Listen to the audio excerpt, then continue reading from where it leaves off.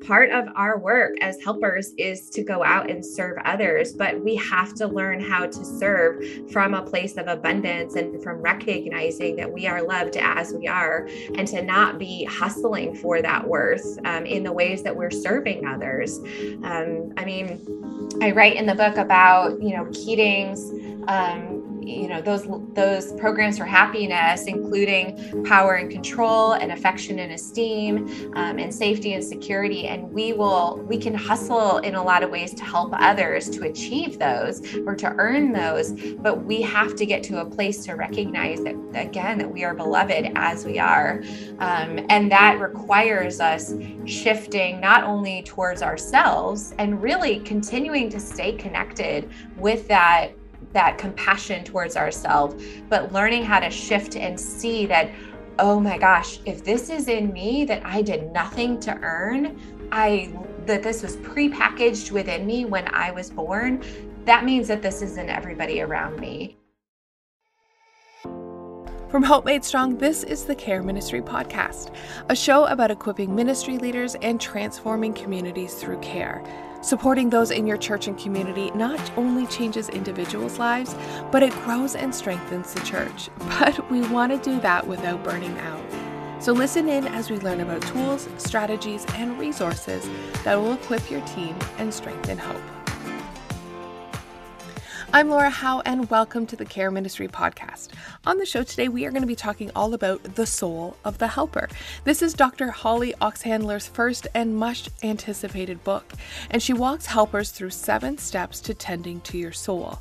When a helper is living refreshed, seeing themselves as a beloved child of God, it allows them to see and support others at a much greater capacity.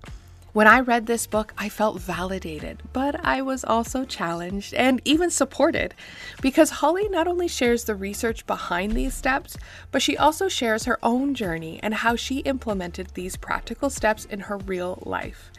There is no denying that burnout and compassion fatigue is a real thing, regardless of whether you know or use those terms, but just about every helper I know has felt it.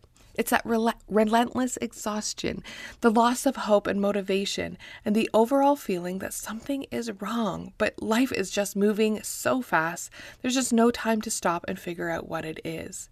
There's an endless number of demands on your time and attention. But why do we continue at this pace knowing it's not healthy, or it even seems our pace is increased? There can be many reasons, but one of the biggest one is that the message of our worth is linked to our productivity. Our value as human beings is quantified and measured by our achievements and level of service. We are better people because of our education, the number of people in our church, the money we make, or how much we have sacrificed to help others. When there is something to show, count, or recognize, it makes us feel worthy or valuable. But this isn't how God sees us. We are valuable. We are worthy of love because He said so. If I do nothing of external value, if I don't accomplish anything on my list, if I'm not a leader, a helper, a missionary, a pastor, a business owner, if I am simply me with nothing to show for it, then I am valuable, worthy of love and compassion. That is really hard to wrap my head around. I often measure the success of my day and ultimately if I did a good enough job in my ability to get my to-do list done.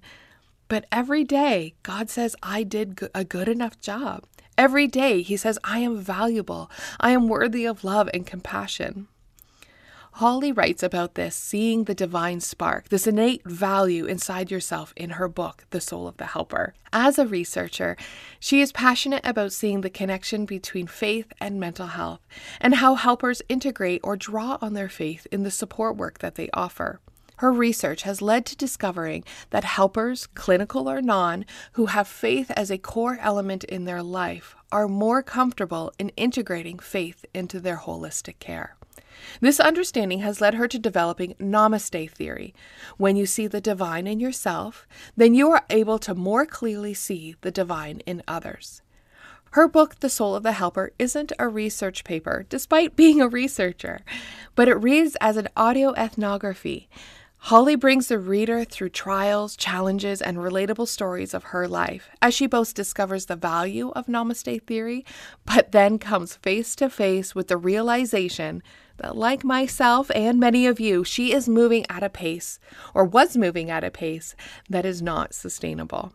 Holly is vulnerable in sharing the discomfort of learning how to see the divine in herself, knowing the outcome is being a supporter that is better able to see the divine in others. Holly grew up in upstate New York with Lake Ontario literally in her backyard. As a young child, her parents divorced and she faced a number of challenges. Holly's mom, ahead of her time, saw the value of counseling and introduced Holly to a counselor, and she began to see him regularly. This exposure to counseling as a child changed Holly's life. Not only did it provide the safe space for her to wrestle through the challenges of trauma, but also provided her with an example of how powerful it can be when a counselor is able to integrate faith into their support work. She had introduced me to this one therapist whose name is Peter, and I write about him in the book, who is just, oh man, he just had this calming, grounding presence that he brought to the room. And whenever we would meet, he really just had this ability to help me really be fully present, that in a way that I didn't have to pretend I was okay for everybody around me. I could bring all of who I was, in the sense that I could talk about my faith as it related to the circumstances that I was navigating at home. And he really held that space with such tenderness and groundedness. And I think it's because of him and the way that he held that space that really did make me think, oh my gosh, I could do this for a job. Like I could do this for other people, because, I didn't have that exposure to other folks who were therapists or mental health care providers or social workers prior to that. And yeah, he really was the one who set me on that trajectory of thinking about wanting to be a therapist when I grew up. So yeah. That's amazing. That's so cool. So you connected with him as a middle schooler. Yeah, so throughout high school, you had this inkling, you had the passion to continue learning and this natural curiosity to you.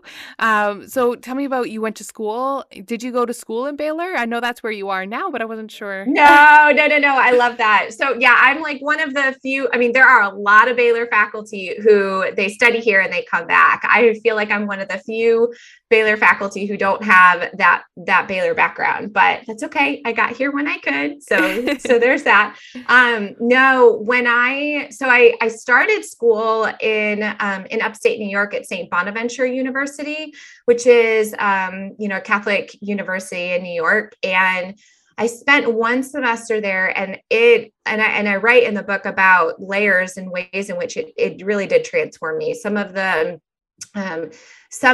friars who were there would offer these like Sunday night student, like it wasn't like a church service, but it wasn't like a small group. It was something, it was more contemplative. And so they created that space, but there's so much from that time that really kind of, I think, amplified this trajectory for me in terms of understanding this intersection of faith and mental health.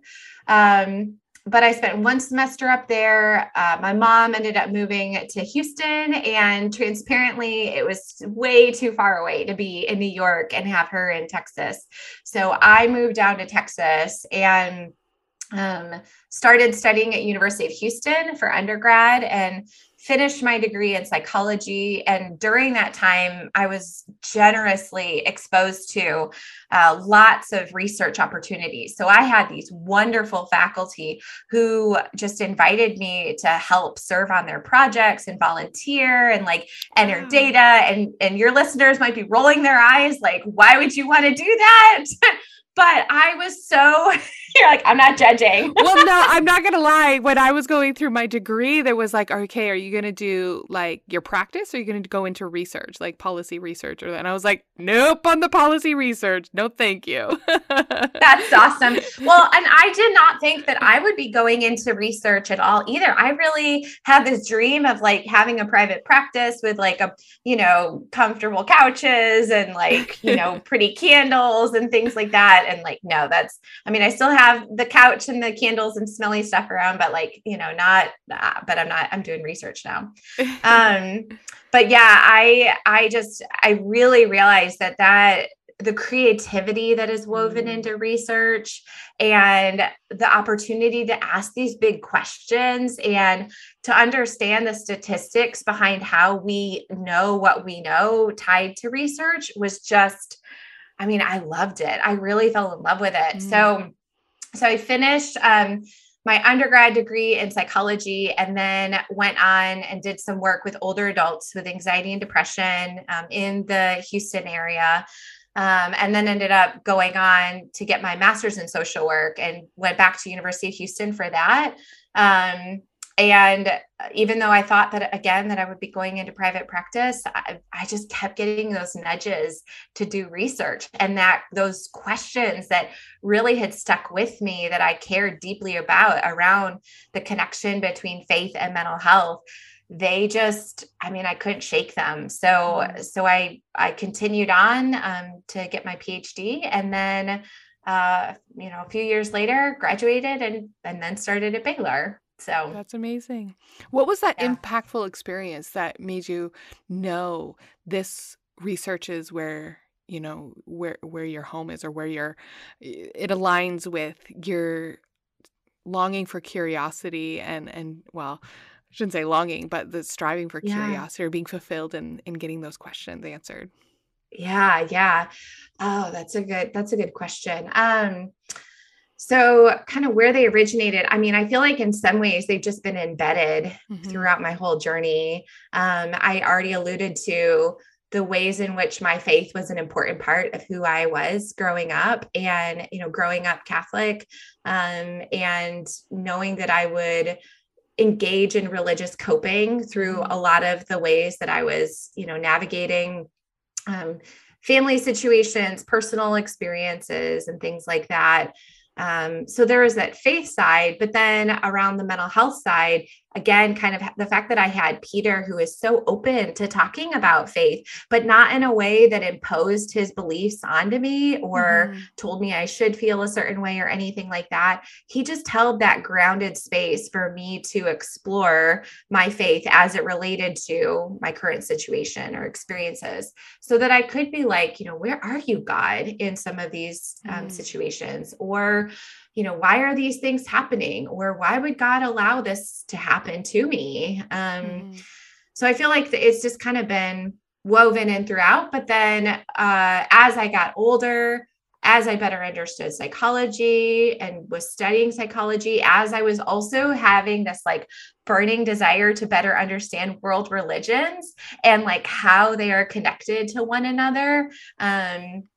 My mom ended up, the man that she ended up marrying, who later adopted me, he identifies as Buddhist. And so even with my Catholic background and his Buddhist background, we could have these conversations that were honoring of the other's belief system in a way that, was meaningful for the both of us. So I feel like those things really kind of led to that curiosity. And then I start the book off talking about that moment in the auditorium where I was listening to my now mentor, but at the time, just this guy I really looked up to, whose name is Ken Pargament, and hearing him talk about the intersection of spirituality and mental health and the fact that so many people engage in their spirituality or their religion to cope, but we don't see those same frequencies oftentimes among mental health care providers, or at least among faculty who teach upcoming mental health care providers, and that there's not a lot of training when it comes to like, how do you equip mental health care providers to talk about faith? So there's something about like that moment being in the auditorium and hearing him talk about this data that just had me like, oof, floored. And like, I mean, like, it just felt like this is the work I was made to do. Yeah. And I tried to shake it, but I couldn't. Yeah. So It's so yeah. true when you say that, because practicing as a clinical social worker in a community mental health agency, we are embracing, and it was in a secular role. It was not a faith-based Mhm. organization. However, faith is part of the holistic perspective when we connect with people, That's then with right. them for their story, for their healing, for their coping strategies and resources where they Yeah. can draw strength from. Faith is widely recognized, but you are Yeah. absolutely right. We are not trained on how to connect with people or how to talk about that or how to integrate that Yeah. in ways that we might do for relationships or Right. social or emotional regulation. Or, you know, we have a lot of tools and strategies to integrate other areas or to Mhm. use other areas as opportunities for strength and growth, but not so much the faith element, although it's considered a component. Yeah. Yeah, that's right. That's exactly right. I mean, I remember being in my orientation, during the orientation for my program, for my MSW program, hearing about, person with an environment and, Mhm. biopsychosocial perspective, where we think about one's body and their mind and their social makeup and Mhm. thinking about, systems and structures and coping strategies and like all of these things. But it was almost awkward because we were kind of looking around like there's this core part of a lot of our Yeah. lives that like where does this fit in? Yeah. Where does it fit in for our clients and where does it fit in for us? And Mhm. and thinking about the layers and nuance around not only just religious affiliation and the diversity within that, but then when you start thinking about how folks view God differently from one Mhm. another and how we cope through situations differently based on our faith and our background and experiences, as well as, spiritual struggles that we might have too. I mean, there's just so many layers that that just can't be ignored in this work Mhm. that we do around Mhm. mental health specifically. Yeah. So, Yeah. yeah. And it's important that we have these conversations. And I'm so grateful that you Mm. are among the path makers for us to be able to have these Aw, thank you. conversations, right? So I'm very grateful for that. Thank you. I will say I'm really grateful for the other people who are doing this work too, because Mhm. I swear some of the most incredible human beings I've been in contact with are the ones who are doing this work at this intersection Mhm. across disciplines. So Mhm. yeah. Yeah. Yeah. And many of the listeners are working within churches. And so they're not so much Mm. clinicians, although some are. They're not so much Mhm. clinicians working, with a broad, different with people who have broad views of God or religion or faith. They are many of the people are who are listening are people who are working within a church and often connect with people uniformly. Can Mhm. you talk about how or you know is this something that is different from someone who works more in a secular system versus within more of a consistent faith belief?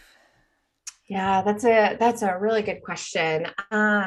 I mean, I always err on the side that, there are going to be some differences in different settings. Like you do need to know your setting in which you are working in and being mindful of that. But what I would say, and it depends on the profession that they're in too. So the things that mental health care providers are expected to do will be different than those who are perhaps a faith leader or some kind of pastoral position.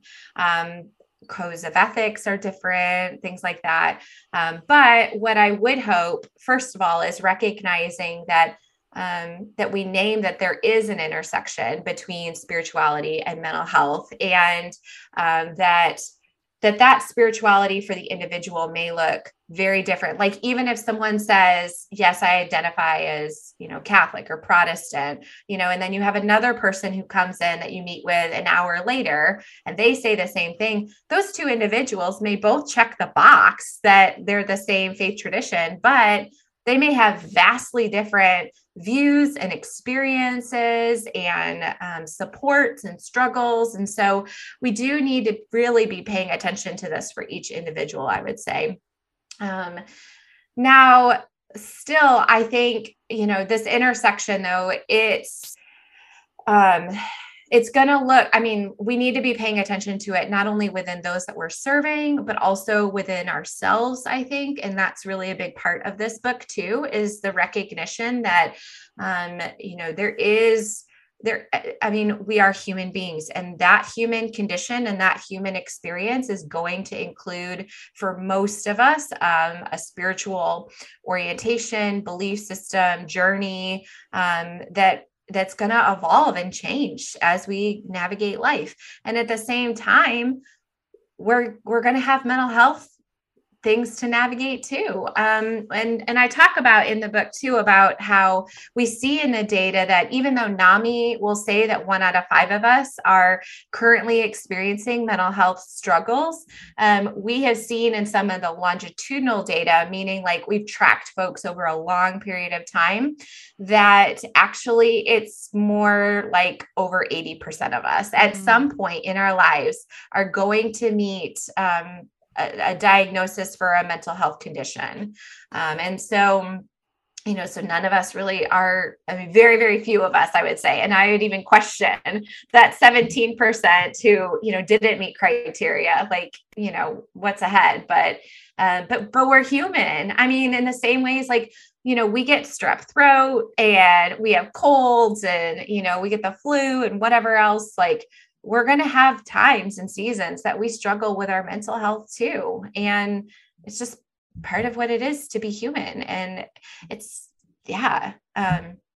so I don't know if that answers to your question, but yeah. Yeah.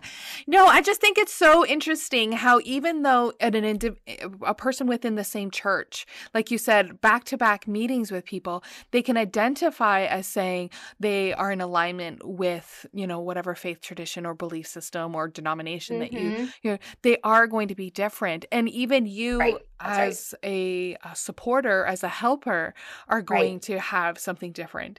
And so there's so there's so much uniqueness within people's faith beliefs, but there's also so much uniqueness in a person's experience of their mental health. And that's right. That's exactly right. It's and that's where I think people find it overwhelming or confusing or awkward. And how do I connect with someone knowing that their faith belief or the background or experiences is so vastly different, and their mental health experience and life is unique. And you talk about it in the book, and I want to introduce the book properly. We keep referencing to it, but we will get there. We will get there, I promise. But I just think, what is something that the helper, the ministry helper or leader, what have you, is there a way that they can, is there a tool, resource, or a mindset that they can recognize the uniqueness in them versus the uniqueness in the other person?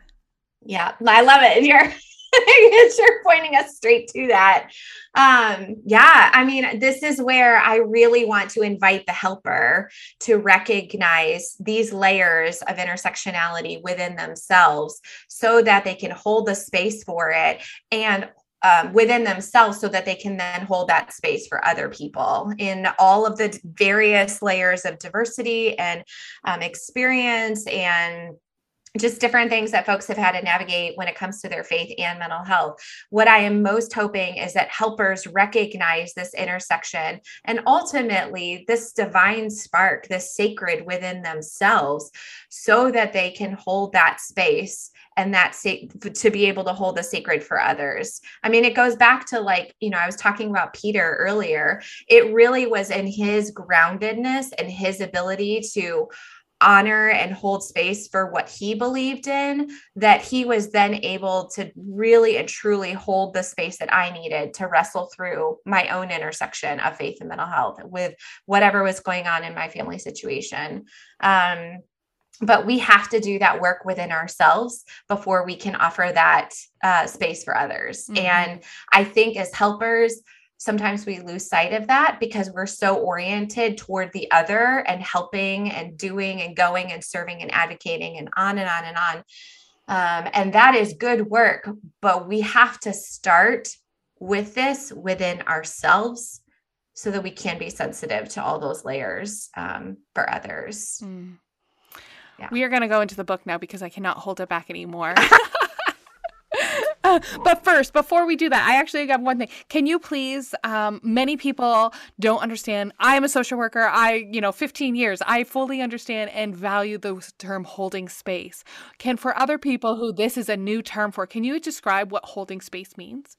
Yeah, that's so good. I mean, I would think about, if a friend is coming to you and wants to tell you something really big and important to them, what is the way in which you can allow them to explore and contemplate and think through and navigate and discuss that thing that they want to tell you about without you jumping in, pushing it out of the way, telling them to, or trying to quiet it or bypass it, or, all the coping strategies when things are uncomfortable. Like, how do you just sit there grounded to be able to let them be what they need to be in that moment, or say, or explore? Yeah. That's so good. I love that. Thank you. Because a lot of people are like, what the heck is holding space? I know my husband has often said, what are you saying? What words? Those words do not go together. I do not understand. So I wanted to define that because we use that a lot in our work. And that really, like you said, it really means being intentional about connecting with someone so that they find that they feel safe, that they can go the whole spectrum of emotions experience without knowing that there's no judgment, and that you'll be there to explore the next step as they process and work through it. So I love that. Okay, so you have recently published a book. It's your first book, and I'm like, oh, yay, I want to celebrate with you. That's so exciting. And reading this book, it was phenomenal. And the part that I loved that spoke so much to me is called The Soul of the Helper. And this is such an area that I'm passionate about because, like you said, when we are in relationship with people, are we connecting as supporters, as helpers, as caregivers, that our health and our well-being matters so heavily, and we often forget about that. We're looking to support, we're looking to, unfortunately sometimes try to fix or solve, but we're trying to hold space with people, not realizing that our own well-being and our own health is a huge component of that. Can you describe a little bit of where the Soul of the Helper came from? Yeah. Oh, gosh. Well, I just really appreciate all of what you said, just kind of setting this up and talking about the book. And it really came out of, obviously I write about my life experience in this book around this intersection. But it primarily, I would say, it was born out of the research that I had been doing, looking at this intersection of spirituality and mental health and trying to understand, what is it that supports or allows, or, what's happening in the mental health setting specifically. So I started looking at what was happening in mental health settings between the therapist and the client. And what I found was that mental health care providers who are more deeply motivated to live out their faith, and they are connected with their faith and what that means for them deeply, they tend to be more open to and have more positive views toward and actually integrate the client's faith into treatment more frequently. And so I had looked into, there's this Hindi term, namaste, which literally translates to mean I bow to you, but we often understand it to mean the sacred within me recognizes the sacred within you, or the divine in me recognizes or sees the divine in you. And this word really brought order to kind of what I was seeing. So I spent some time understanding more of the cultural roots of it to try to respect and understand and really get at the origins of the word. But it brought order in recognizing that as mental health care providers, we're more deeply connected to the sacred within themselves. They tended to be more willing to hold space and to connect with the sacred within their client. So that was kind of the base, I think, origin, that seed, the initial one for it. But really, it's, it started with that, and then really moved to a place of recognizing that this work is not just for mental health care providers.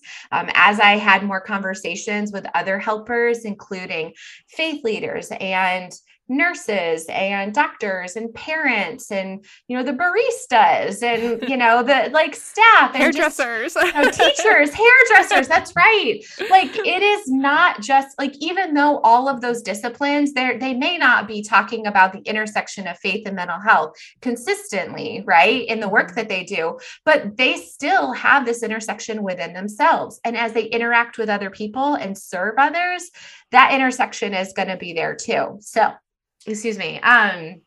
so I really understood this is not just for mental health care providers. It is for helpers in general in the ways that they are serving and giving to others, and recognizing we have got to wake up to the sacred within ourselves as we go out and serve others.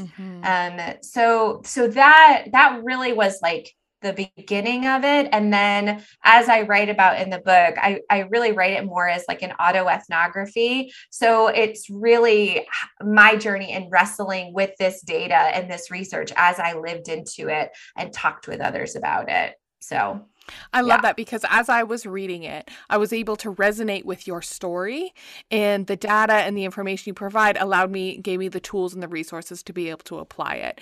So, the books that are really great information, but it's hard to get an understanding or try to apply that. But with your the style that you wrote it in really brought the storyline along with that, and it added so much value. So I appreciate you being vulnerable and including your own personal struggle and story throughout it.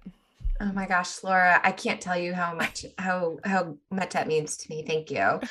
I will say that as an academic, it is very easy to hide behind the data.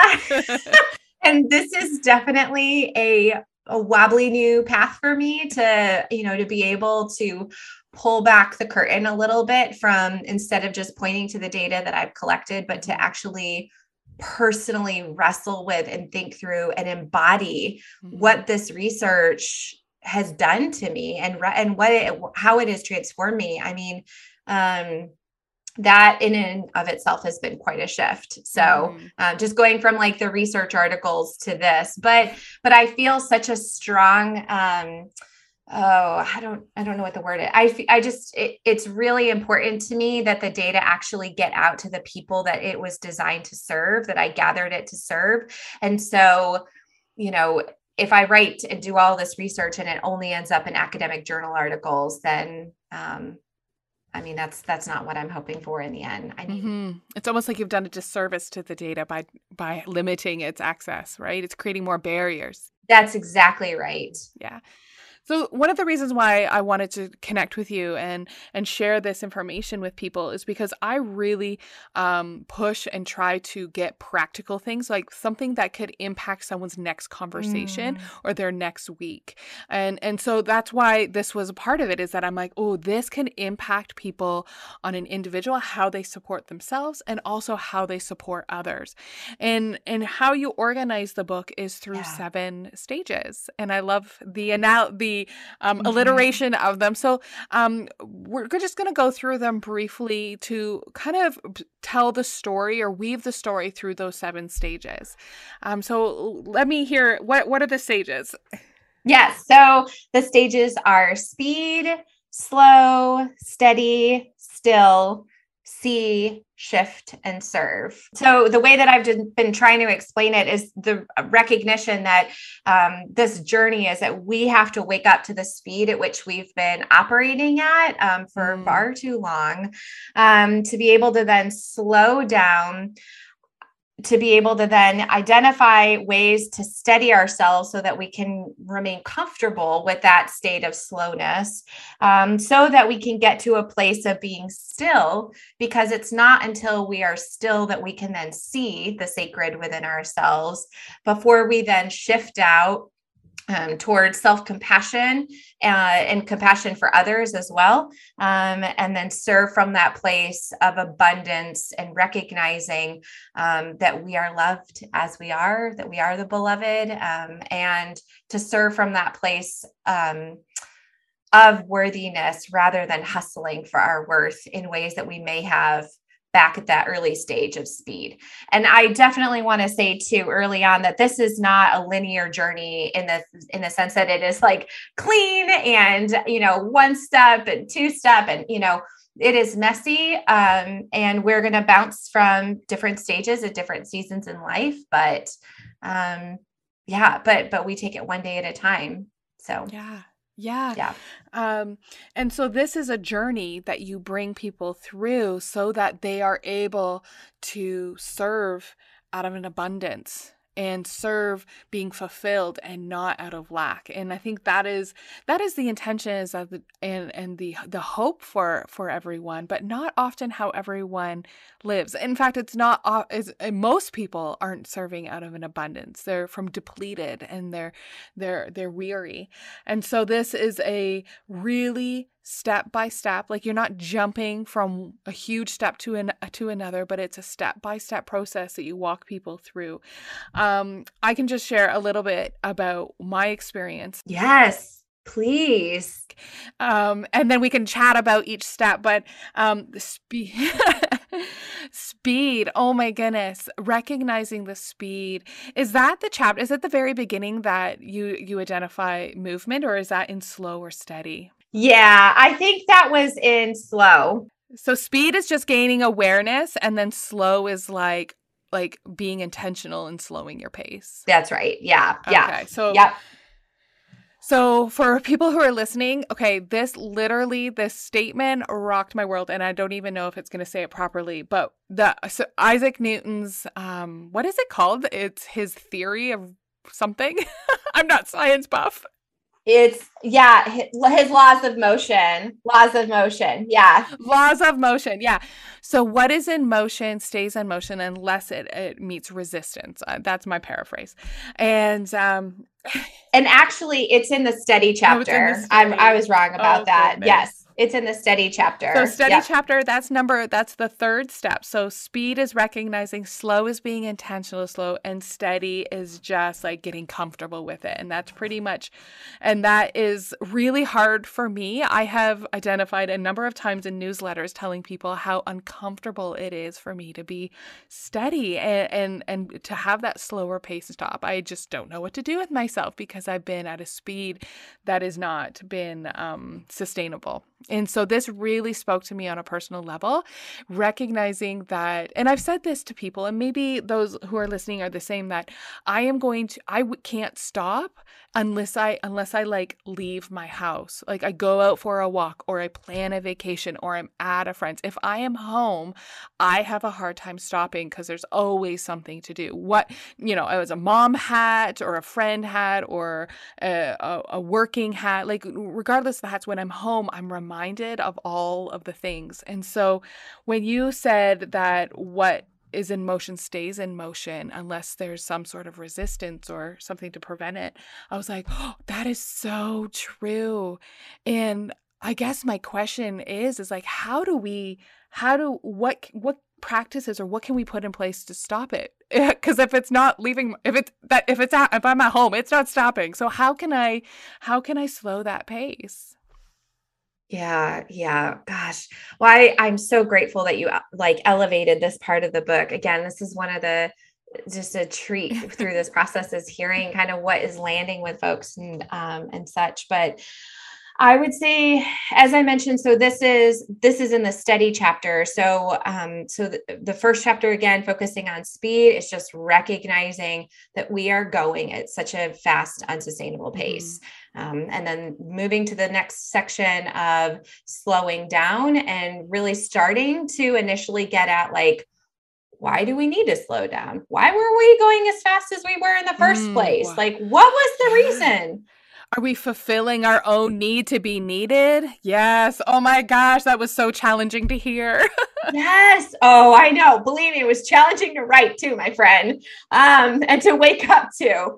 And I would say too that this book, I mean, it took me 3.5 years to write this book, because it's just not an easy, quick process. It's a long, yeah. But all that to say, when you get to that study chapter, we need scaffolding. We need steadying structures around us to be able to help us stay in that slower pace. Because the reality is that we have operated, as long as we have, at such a high speed pace that, it takes a lot to slow down. And sometimes even when we hit the wall, the like proverbial hit the wall, we burn out, there is still something humming deep within us that is like, keep going, because those are the narratives that have just pushed us as hard and as fast as they have for as long as they have. So once we recognize that we need to slow down, we've really got to get to some steadying structures to help our soul get comfortable with that slower pace. And so, learning how to receive help from others. I write about going to my doctor, and like, I still have my little scribble contract that I write about in the book next to me, like on, this little refrigerator. But receiving support from others, learning how to get comfortable with saying no and setting boundaries, and practicing Sabbath, and learning to get curious about our bodies and what our bodies are telling us. Knowing, how many of us for so long, we have a headache. We're like, that's not convenient. I don't want a headache right now. But sometimes that headache is trying to tell us something, and learning how to get curious with that, and showing kindness towards ourselves with the ways that our body is communicating to us, not through language in the ways that, we speak to one another, but through headaches or backaches or pains or fatigue, things like that.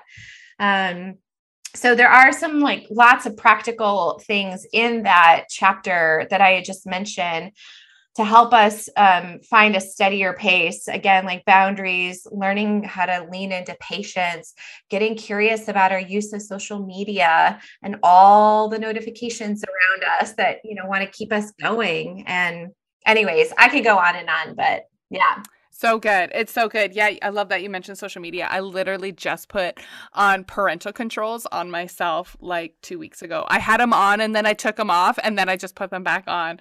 I was like, nope, this needs to happen. How did you set it up? Like, what is it? What are the...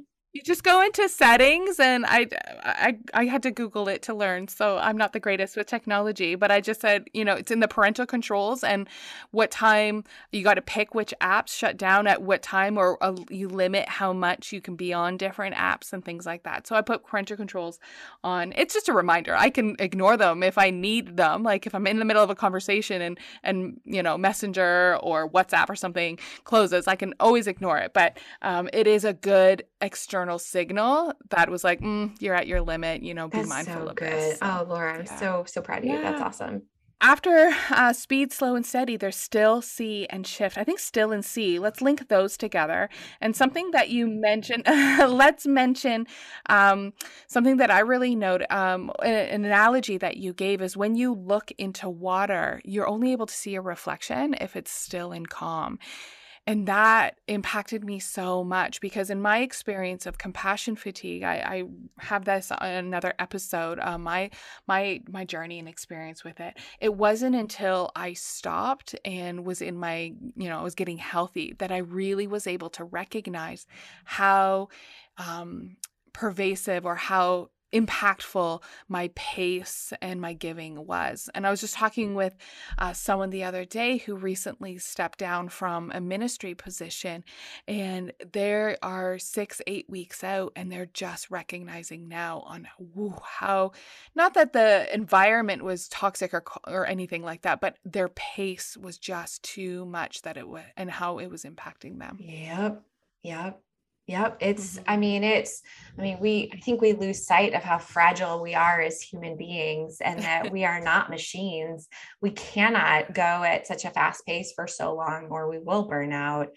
But in those chapters that you mentioned around stillness and seeing in stillness, there are a lot of practices that help us to learn to be with stillness, because as you had even shared, that's not easy. Yeah. And it's hard when we have a lot of outside messaging that's telling us that that's bad, or lazy, or that it's not good to slow down. Like, those are hard messages to have to unlearn, or to get curious about, or to critically think through and wonder, what of this is helpful and what of it is not helpful. But there are practices in here that I elevate around, like solitude and centering prayer, that really helped us to be in that place of stillness, learning how to practice non-judgmental self-observation, so that, the thoughts and the criticism and the things can come, but like, remembering, like, we are not defined by those things, that they can float on by, and we can let them go and just try to stay as best as we can in that present moment. But we need those, we need these practices to help us be still, because as you mentioned, we cannot see the sacred within ourselves or within other people if we don't practice stillness. And it's not only that we can't see our reflection, but I use that analogy of, like, paddling out in a canoe when I was a kid and looking over the side of the lake, or the side of the canoe into the lake. And if there were any little ripples, not only could I not see my reflection, but I couldn't clearly see what was beneath the surface either. And so it's really important that we do have that stillness, so that we can see deep within ourselves everything that's in there. And it's both the good and the sacred and that divine spark and that image of God that is within us. And it's also the pain and the suffering and the ways that our efforts to help may have actually been hurtful to other people. And learning how to hold that space, going back to that phrase from earlier, but learning how to hold that space for ourselves is really, really important. I know that throughout my journey, there have definitely been times where I'm like, no, I can see, like, I can see the sacred, like, I can feel God in me, and I can see the image of God in others. But like, it's like driving past a flower, at like 80 miles per hour, or even at like 10 miles per hour. Like, you might be able to see it briefly, but like, you can't really fully see it until you're still with it. So yeah. That's so good. And that's where you go into shift and serve, from my memory anyway, is that how these practices can really impact your work with others, and when you have these practices for yourself, and you are coming from a place of health, and that the role that you can play in other people, and seeing the sacred in them, or seeing, the image of God, and seeing them as who they are, as, children of God and beloved, that becomes much more relevant and valuable, and takes the support to a whole different level. Yeah, that's exactly right. I mean, it's not that we stop at C. We don't stop there and just stay there. Like, part of our work as helpers is to go out and serve others, but we have to learn how to serve from a place of abundance, and from recognizing that we are loved as we are, and to not be hustling for that worth in the ways that we're serving others. I mean, I write in the book about, Keating's those programs for happiness, including power and control and affection and esteem, and safety and security. And we can hustle in a lot of ways to help others to achieve those or to earn those. But we have to get to a place to recognize that, again, that we are beloved as we are. And that requires us shifting not only towards ourselves and really continuing to stay connected with that compassion towards ourselves, but learning how to shift and see that, oh my gosh, if this is in me that I did nothing to earn, that this was prepackaged within me when I was born, that means that this is in everybody around me. So it's not to say that as we recognize the sacred within others, that we suddenly are okay with the ways that others have hurt us over the years, or that, it just dismisses all of that. I want to be very clear that, that there may be folks who have hurt us over the years. And part of our work is learning how to hold space for both the pain that they caused us and how to protect ourselves, and how to contemplate that they have the image of God within them too.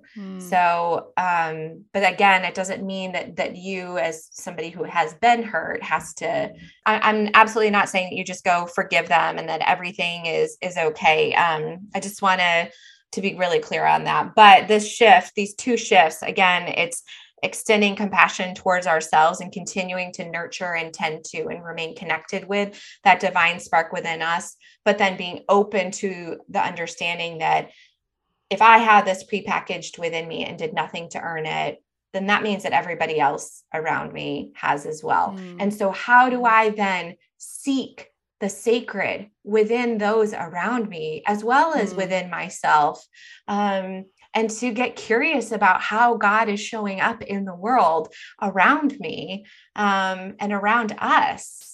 And so that's where that shift comes in. And from that place of shifting, then we move into serving, because ultimately, as helpers, we are here to serve and love and care for and advocate and help and heal and all of those things. We are here to do those things for others. But I want to invite us to be doing that from that grounded space of recognizing that we are beloved, and that we can then discern what is truly ours to do to serve others, not to avoid the things that are hard to do, but to really discern what is mine to do as a helper, so that we're not burning out and going back through that cycle. Yeah. Not to overstep and not to understep, but where is that balance? Absolutely. That's amazing. Oh, Holly, this is a beautiful piece. Writing, and this book is so valuable as it walks helpers through this journey of reflection and self-discovery. And I am so grateful that you have been vulnerable and put this out to the world so that we can all learn and grow and deepen our ability to care for ourselves and care for others. Oh, thank you so much, Laura. I really appreciate it. And for all you're doing to help others and to help the helpers. And I know you're right with me doing this work too. So I really am thankful for that. Yeah. And I'm curious, just thinking back, reading through the book and hearing so much of your story, and then what you shared today, of those mentors and those impactful moments growing up, and knowing what you know today, what would you tell your past self if you could write yourself a letter or send yourself an email or a voicemail? I would tell my younger self to keep going, to stay hopeful, to keep seeking, keep looking, keep finding those threads and the ways in which God is showing up around you, to lean into the fact that you are human, and that, your mental health is messy, and just as it is for everybody else, and to just keep going one step at a time. I would love to go back and tell her, you are worthy and you are loved, but I don't know that she would hear it if I were telling her. I would love to tell her that, but just to tell her, but at this moment, I would especially emphasize the other pieces that I had shared. Hey, thanks for listening. I encourage you to put what you've heard into action. How are you going to be intentional about building a culture of care for both yourself and for others in your church? If you liked what you heard today or found it helpful, I would love if you could write a review. This will help others find the podcast more easily. And don't forget to follow. Thanks for connecting. Take care.